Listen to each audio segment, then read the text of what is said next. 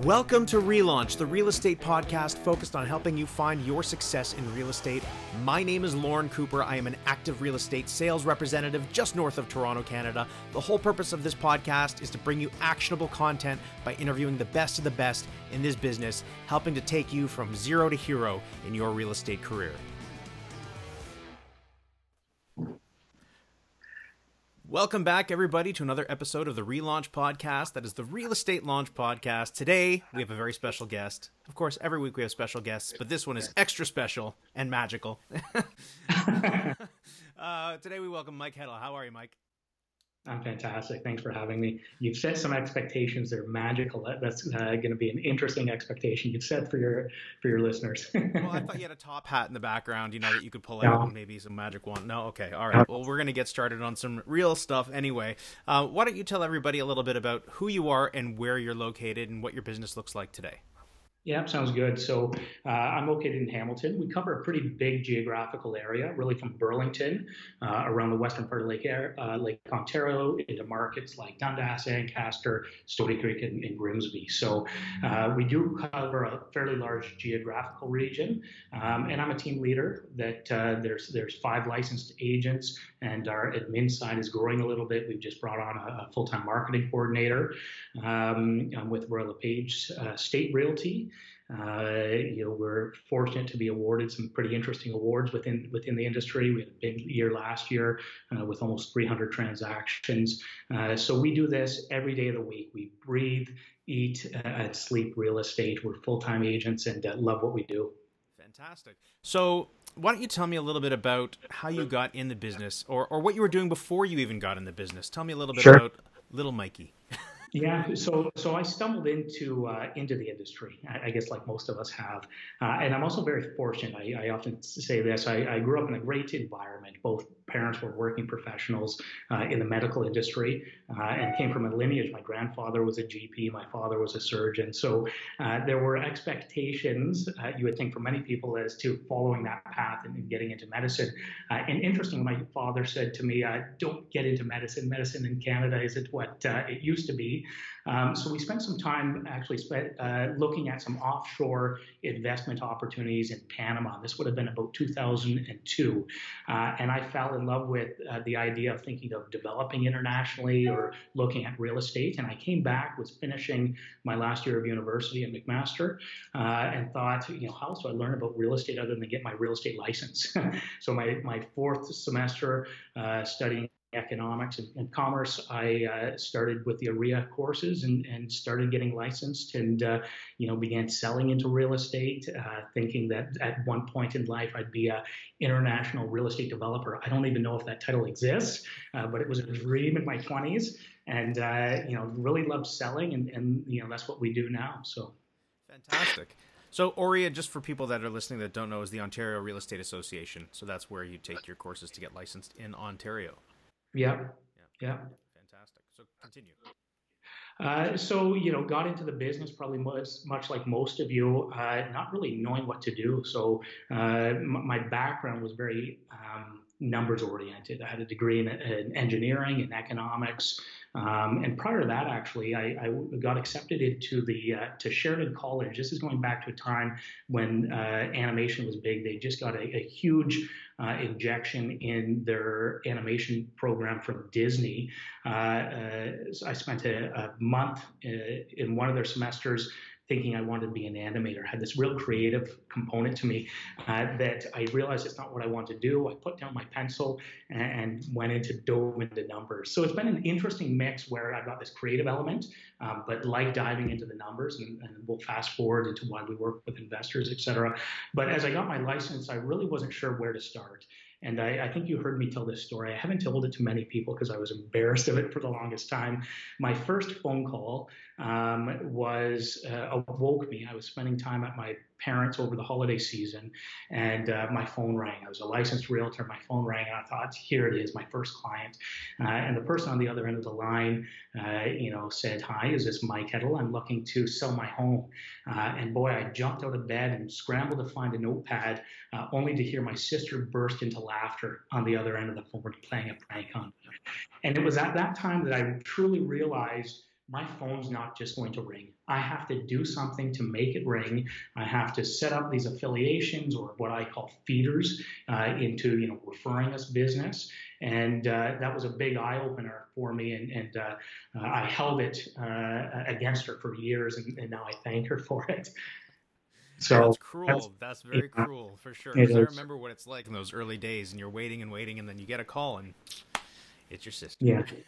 Yeah. So starting, I guess some advice I could give, starting with my first step, and I do this with a lot of our agents, our onboarding system, is really starting with your center of influence. To me, there's 3,300 realtors in the Hamilton Burlington board. People aren't going to call you, I don't think, because they like your photo on the sign or because you're number one. This is a people business, and our clients, I believe, use us because we're competent and because they trust us, and we build a lot of rapport. So, to me, the starting point was building out that center of influence, people I know, and just informing them, advising them that, I'm getting into the industry. And I'll give my father-in-law a lot of great credit. He had a database back then, and he said, yeah, why don't you, I'll send a letter, from himself, introducing you as my daughter's boyfriend at the time, that you're getting into real estate. And that's really where I started, was working that center of influence. And to this day, we really focus hard on the people we know, our center of influence, not only with myself and in our region, but as we onboard new sales partners, that's our first step. Okay, so let's dive into that a little bit. When you first got your license, how long was it before you started doing some deals, and were they from your center of influence? Yeah, they certainly were. So, we have all got these stories of remembering their first sale. Mine was actually a FSBO that was a friend of a family member that, had me out to appraise his property, and he didn't like my price, so he tried to sell it for sale by owner. He had went and gone and purchased a home firm with a broker, and really called me with about 2 weeks to go and said, I'm in trouble. I need you to sell my home. And interestingly, we sold it for the penny, down to the penny, what I told him it was worth. And from that moment on, I was him and his family's advisor.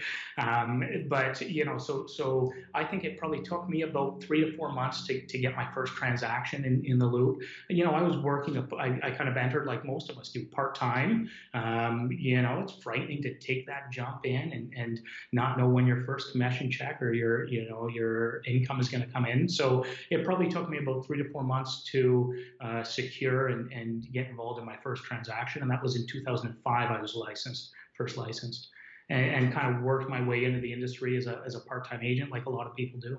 So when did you transition from part-time to full-time? So it was about 2008, 2007, 2008. So I'd also just finished school, getting my degree, and wasn't sure what I wanted to do, and tried a few things. And I think it was about 2008 that I thought, I'm going to do this. I'm now beginning to get a bit of a name, or people know that I'm in the business, but it was really frustrating early on. I find this an interesting business. Although people want to trust you, and you spend time building that rapport with them, people also, you want to use the top agents, those that are competent, those that they see their billboards everywhere. So I can remember the early days being really frustrated when friends or family, I'd heard that they bought or sold a home and they didn't call me. And I took it personal back then too. Now I don't. I realize that, some people just don't like doing business with family members or friends, et cetera. But, there's been a direct correlation between what I'll call production or influence within the industry and the confidence that my center of influence now places in me. Right, definitely. So when you were talking about working your sphere of influence or your center of influence, you're bringing on your team members, you're teaching them how to do that. How did you do it, and how are you teaching your team members how to do that today? Yeah, our practice and even the industry's changed quite significantly in that time frame. One of the things that we do as a team leader and as a team is provide an immense value proposition for our sales partners. So, the industry and the formation of teams recently, it's become really difficult to do everything, I believe, nowadays as an individual agent. It's tough to prospect and be out on showings and be an expert negotiator and handle the back end side of the business with, the accounting and it's really, the whole industry is quite changed significantly. Even things like Facebook and, instant gratification that many clients have. So to go back into how we started that, or how I started doing that, I just started to drip. I heard a great saying that really stuck with me. And I find myself telling the team members, I want your center of influence to think about you in their sleep. Now, I say that in a good way.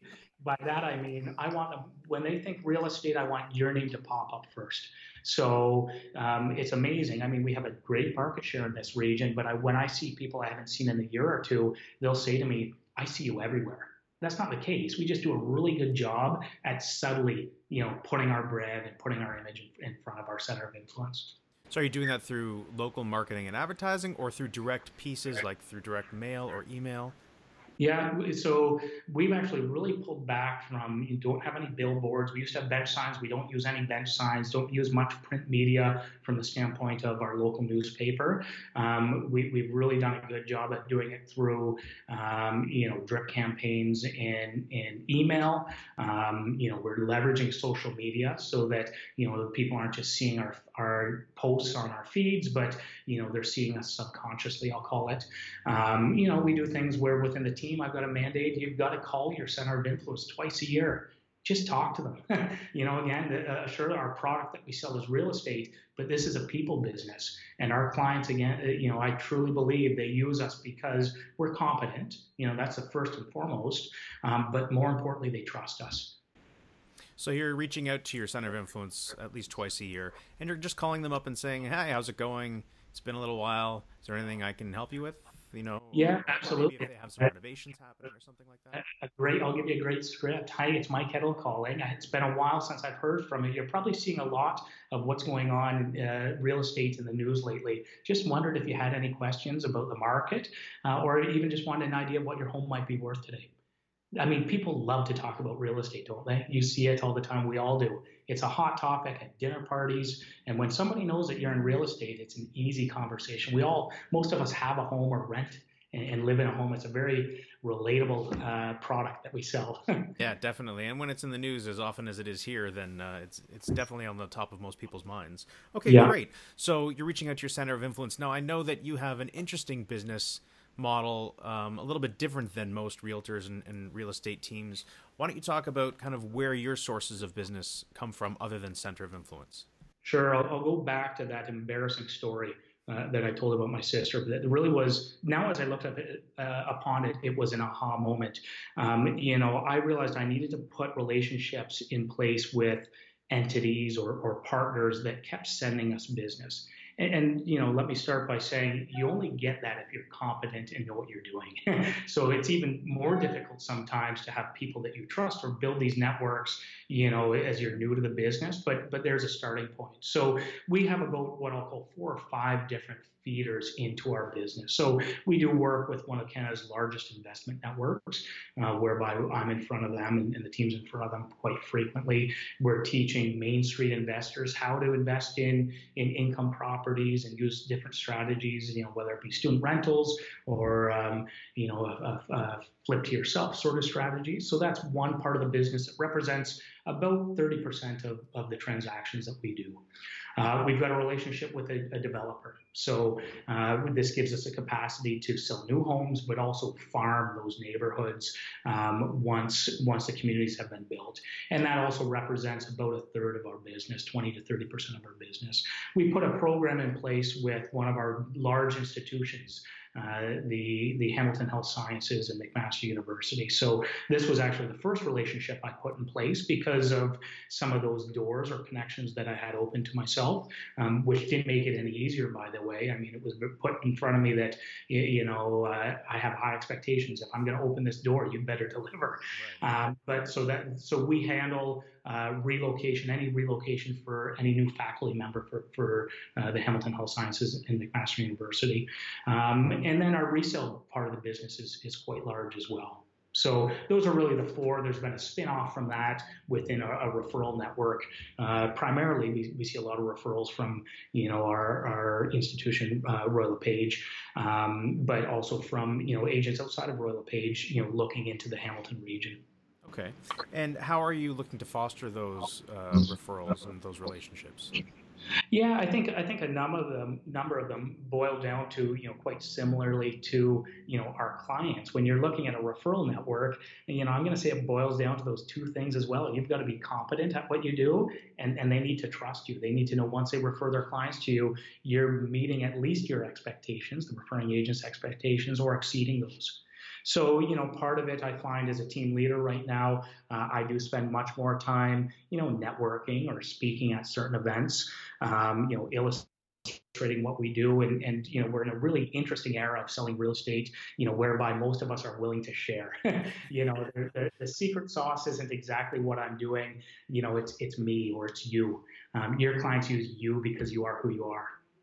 Right, exactly. Well, that's what this podcast is all about. It's about sharing different experiences, different perspectives. And everyone's got a little bit of a different way of doing even the same type of thing. So Sure. even if someone tries to copy myself and the way that I do things or the way that you do things, it'll always come out a little bit different. Absolutely. Okay, great. Now, I have a question about, you said that you have developed relationships with developers and with an investment network. How would you suggest one would go about reaching out to these similar types of people in their areas? Yeah, I wish that I could say that, by design, when I finished school and got into this business, I had a master action plan. I had a map of exactly where I was going to go. I think one thing that I've got, one of my unique abilities is recognizing opportunity. So, most of these relationships truly came out of a discussion that started like this. And then just the way that I think, whether it's that logical thought process or, breathing and eating and sleeping real estate, I'm always thinking, what's our next opportunity here? And, to foster and strengthen a relationship. So, I think the best advice I can give from, are you going to be able to cold call a large institution in your neighborhood? Perhaps. I wouldn't, discourage anybody from that. I think one of the other, unique abilities that I've got, many of us have in this industry, is I've got no limiting belief. I've got no ceiling. I dare you to tell me I can't do something. And it's not that I'm ignorant. It's just I won't take no for an answer, or I'll never ever give up. I'll keep trying and trying and trying until I figure out how to do it. So I think those are probably two bits of advice. Think about what your niche or your nuance might be. What makes you unique and relatable to perhaps, one of these institutions, or as I refer to as a feeder. But also, don't take no and by that meaning, don't be arrogant about it. But, try something else. If that's not working, then try something else.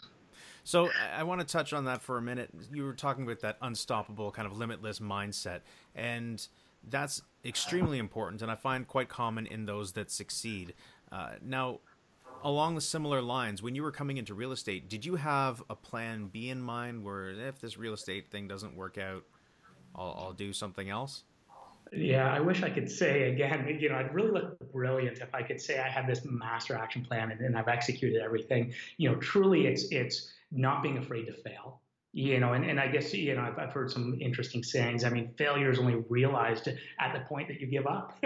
So, maybe it didn't work this way this time, so I'm going to tweak it. I'm never going to give up. So, I didn't have any alternative.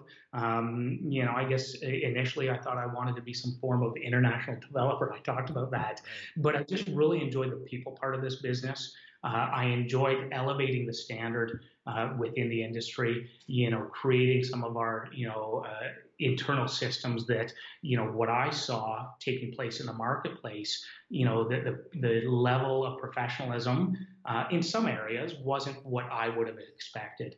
So I'll relate back to it. I'll never forget a very influential party in this community said to me, Mike, what are you doing getting into real estate? I mean, you come from this, pedigree of physicians, and he was a physician as well. And I said to him, he said, real estate agents are salespeople, no different from a car salesperson. And my belief, and there's, I know great car salesmen. I mean, I know great lawyers. I also know, the unethical physicians or lawyers. Every profession has them. So, I had the mindset of real estate is most people's largest asset. They need somebody that's a professional that has the capacity to analyze, to guide them, through the sales process, or especially when we're talking about the investment portion of the business, that's really where we needed to elevate our game and make sure that we were giving the right advice. Because as Canadians, most of us think you can't go wrong. Just buy a piece of real estate and you can't go wrong. There's no truth to that. I've seen people go wrong. So getting proper advice, from a competent and trustworthy, professional. So somebody who's just getting into the business and they think, you know what, I'd really like to work with investors. I want to be that competent professional. What are the things that they should really be looking at in terms of analyzing numbers and understanding the data of their market? Yeah, I think, when you get into that part of the business, it's certainly a more reliable part of the business. You're consulting and advising people, and they're making decisions based on your guidance. I think from my perspective, you've got to have the analytical capacity. There's all kinds of great courses and great networks out there as well. I was catching up on I'll talk about REIA and our RECO requirements last night. We've got to renew our license every 2 years. And RECO just put out, for the first time I've seen, their multi-residential course. So I wanted to see what they were educating, salespeople on. So I actually did that course last night and found it, very beneficial. It's a great segue into getting into that part of the business. So there are certainly many resources, great networks out there that provide information. But certainly before you start to advise and consult, somebody, you need to be an expert. And that just comes with time, with experience. Now, you started as a lone wolf in this business, right? You didn't join a team. When did you then expand, and at what point in your business did you bring on some sort of help, whether it be admin or another realtor? Yeah, so I see some phenomenal teams out there. Before I get into my experience, I'm often, I hate to say that I'm humbled. People say that frequently. I didn't have any of this by design. I fell into this from hard work and never giving up or just trying to consistently push the boundaries. I had that fear. This is going back to about 2000 and I think 11, bringing on an administrator and taking on their salaries in a business that really has, no stability. And it wasn't until I'd landed an account with one of our developers that, quite often we're closing 12 or 18 months out. So I knew I had some fixed income, for the next 18 months. And that was when I made the decision, or at least had the confidence to make the decision to bring on an assistant. And Shauna Conley, who's one of my now sales partners, started with me as an unlicensed assistant. And, just kind of learned the business from the back end, watched what I did, helped build out some systems. And that was really the catalyst for me. That assistant came out of necessity. There was just too much opportunity in front of me, that I saw I couldn't get back to people in time. I'd hear a call come in that, I realized was a lead, but just didn't have the time to focus on converting. So for me, it started out of necessity, and it started with an assistant. And now Shauna's been with me all those years, and she's one of my senior sales partners. She's in the field. She's a field agent.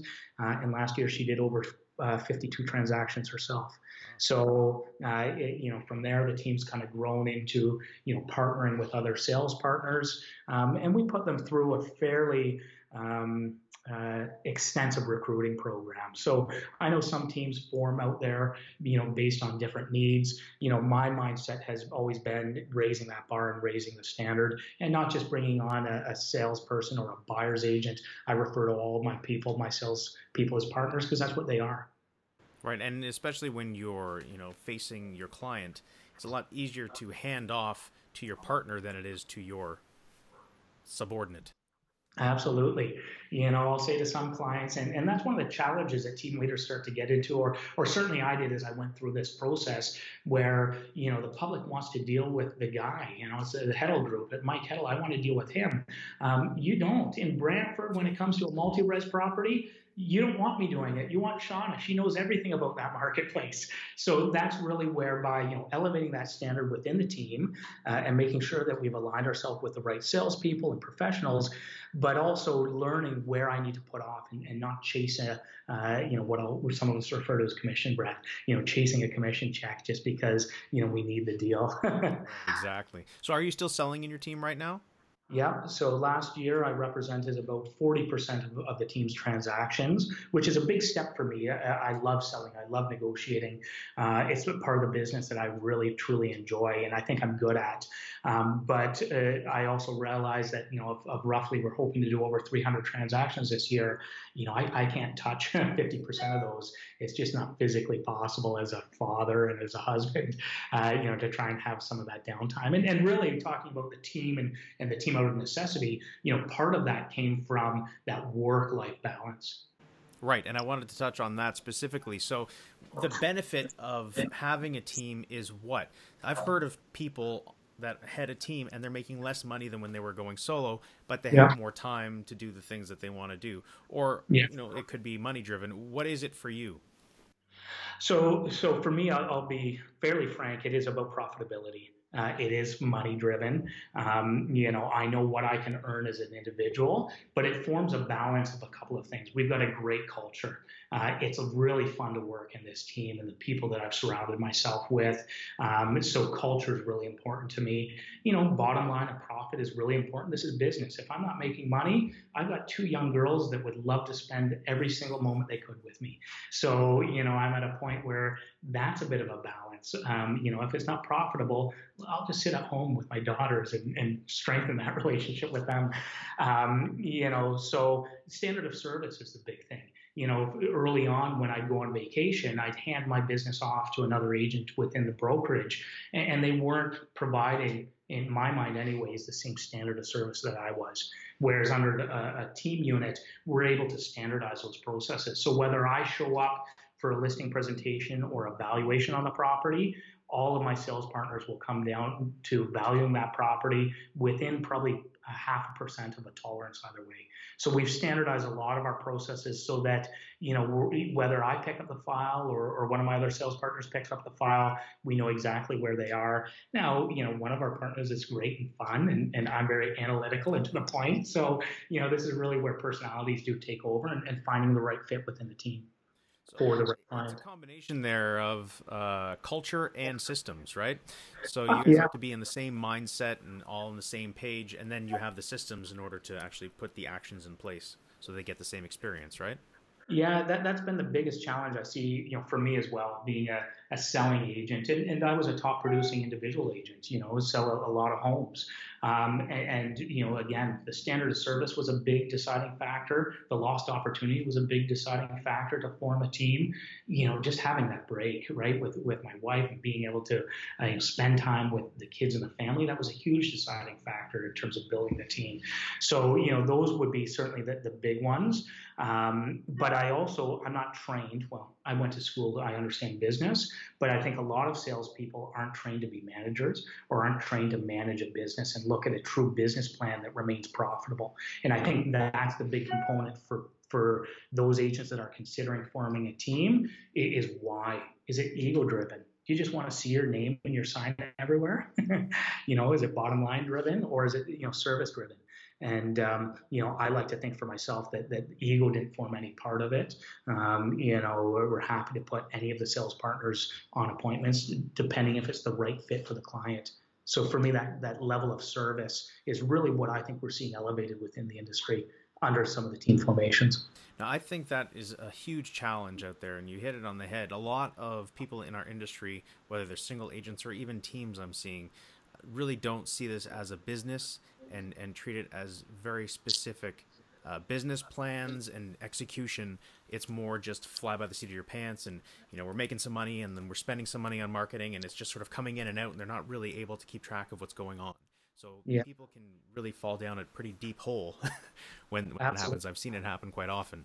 Yeah, I think we all have, and I think that even some of the big national brokerages are really starting to study, the profitability of teams and/or brokerages. I mean, some of the brokerage models are shifting.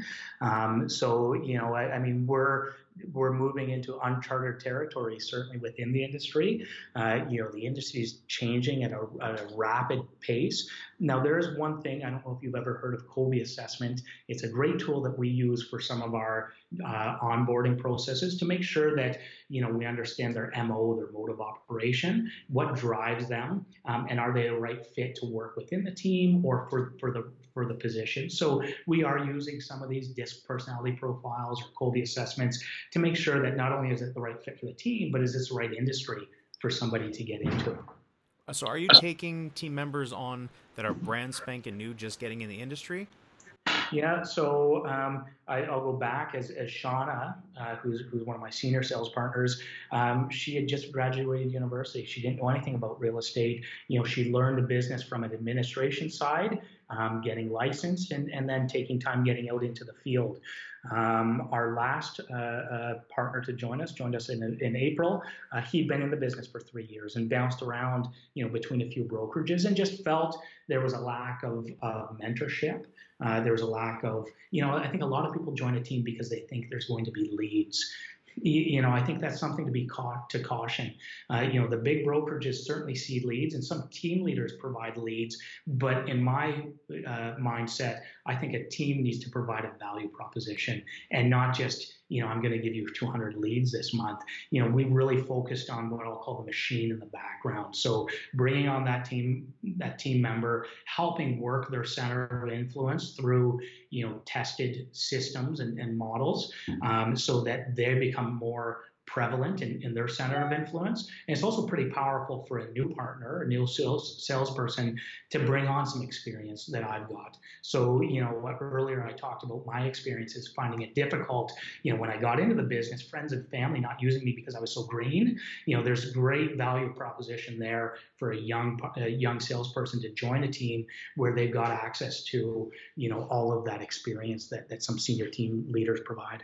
So it's not just leads, it's support that the team provides, and an environment of really support all around in terms of mentorship, as well as if somebody has to take some time off or they're sick or they have a vacation, they have somebody else, like you said, that knows the same systems and will give the same experience. Yeah, absolutely. Okay. Yeah, all quality of life, and we really focus on kind of a net concept. So, our sales partners all earn $100,000 plus net. Much like if I was going to list your home for sale, regardless of my fees, I think, in fact, I know I could put more money in your pocket than the guy down the street.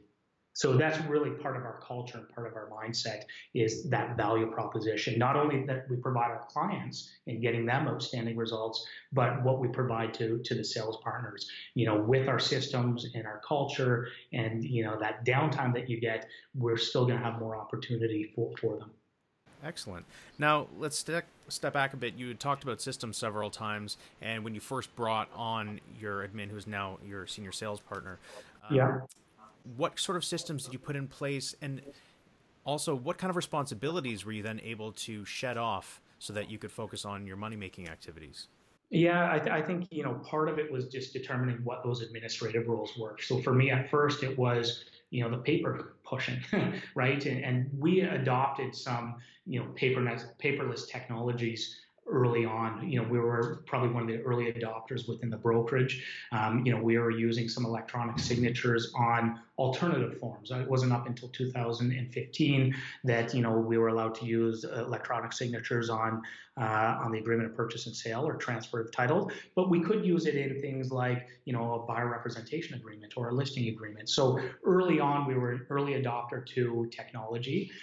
So, adopting those technologies and building out, what those systems look like.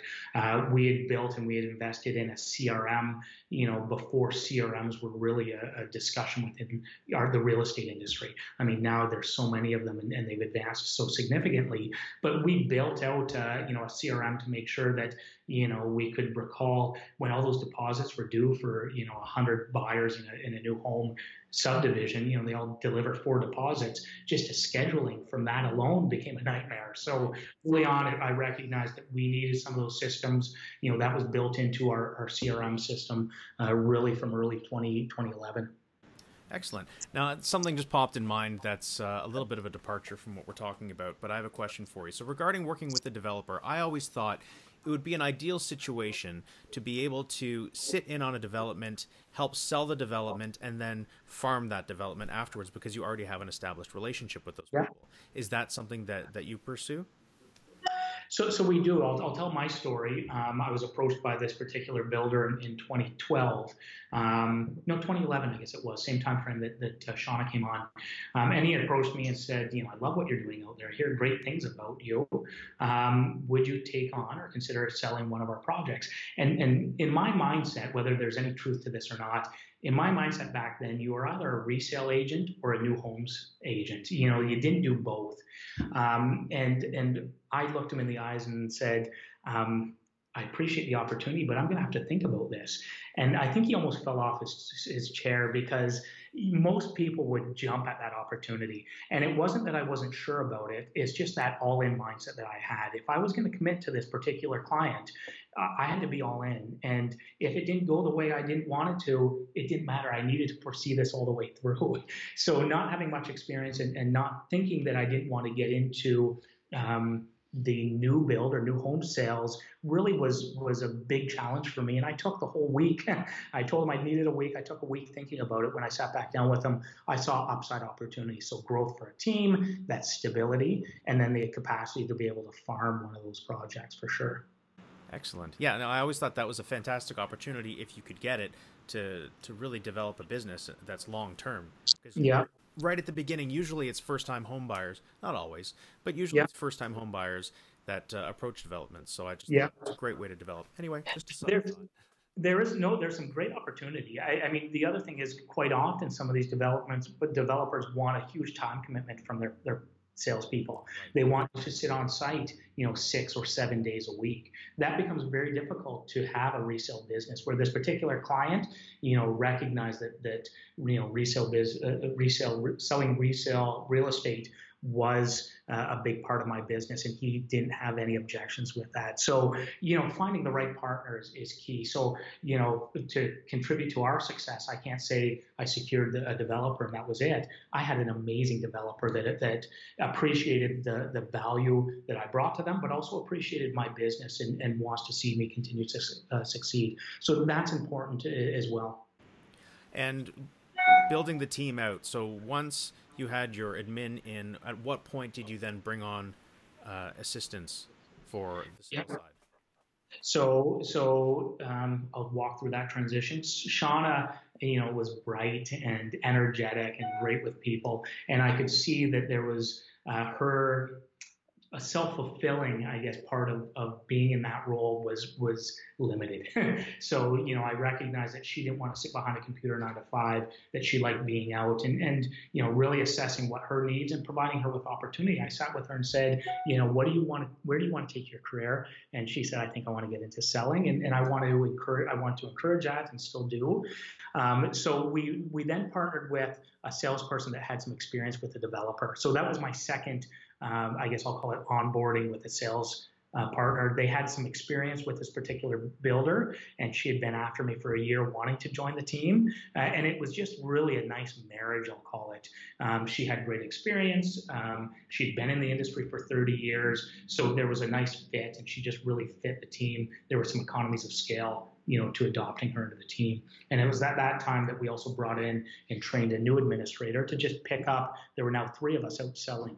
So making sure that those systems that we had built and were in place were continuously being honored. Now, throughout this process, were you doing any kind of coaching or seeking outside help in terms of how to onboard people and get these systems developed? I wish I was that strategic.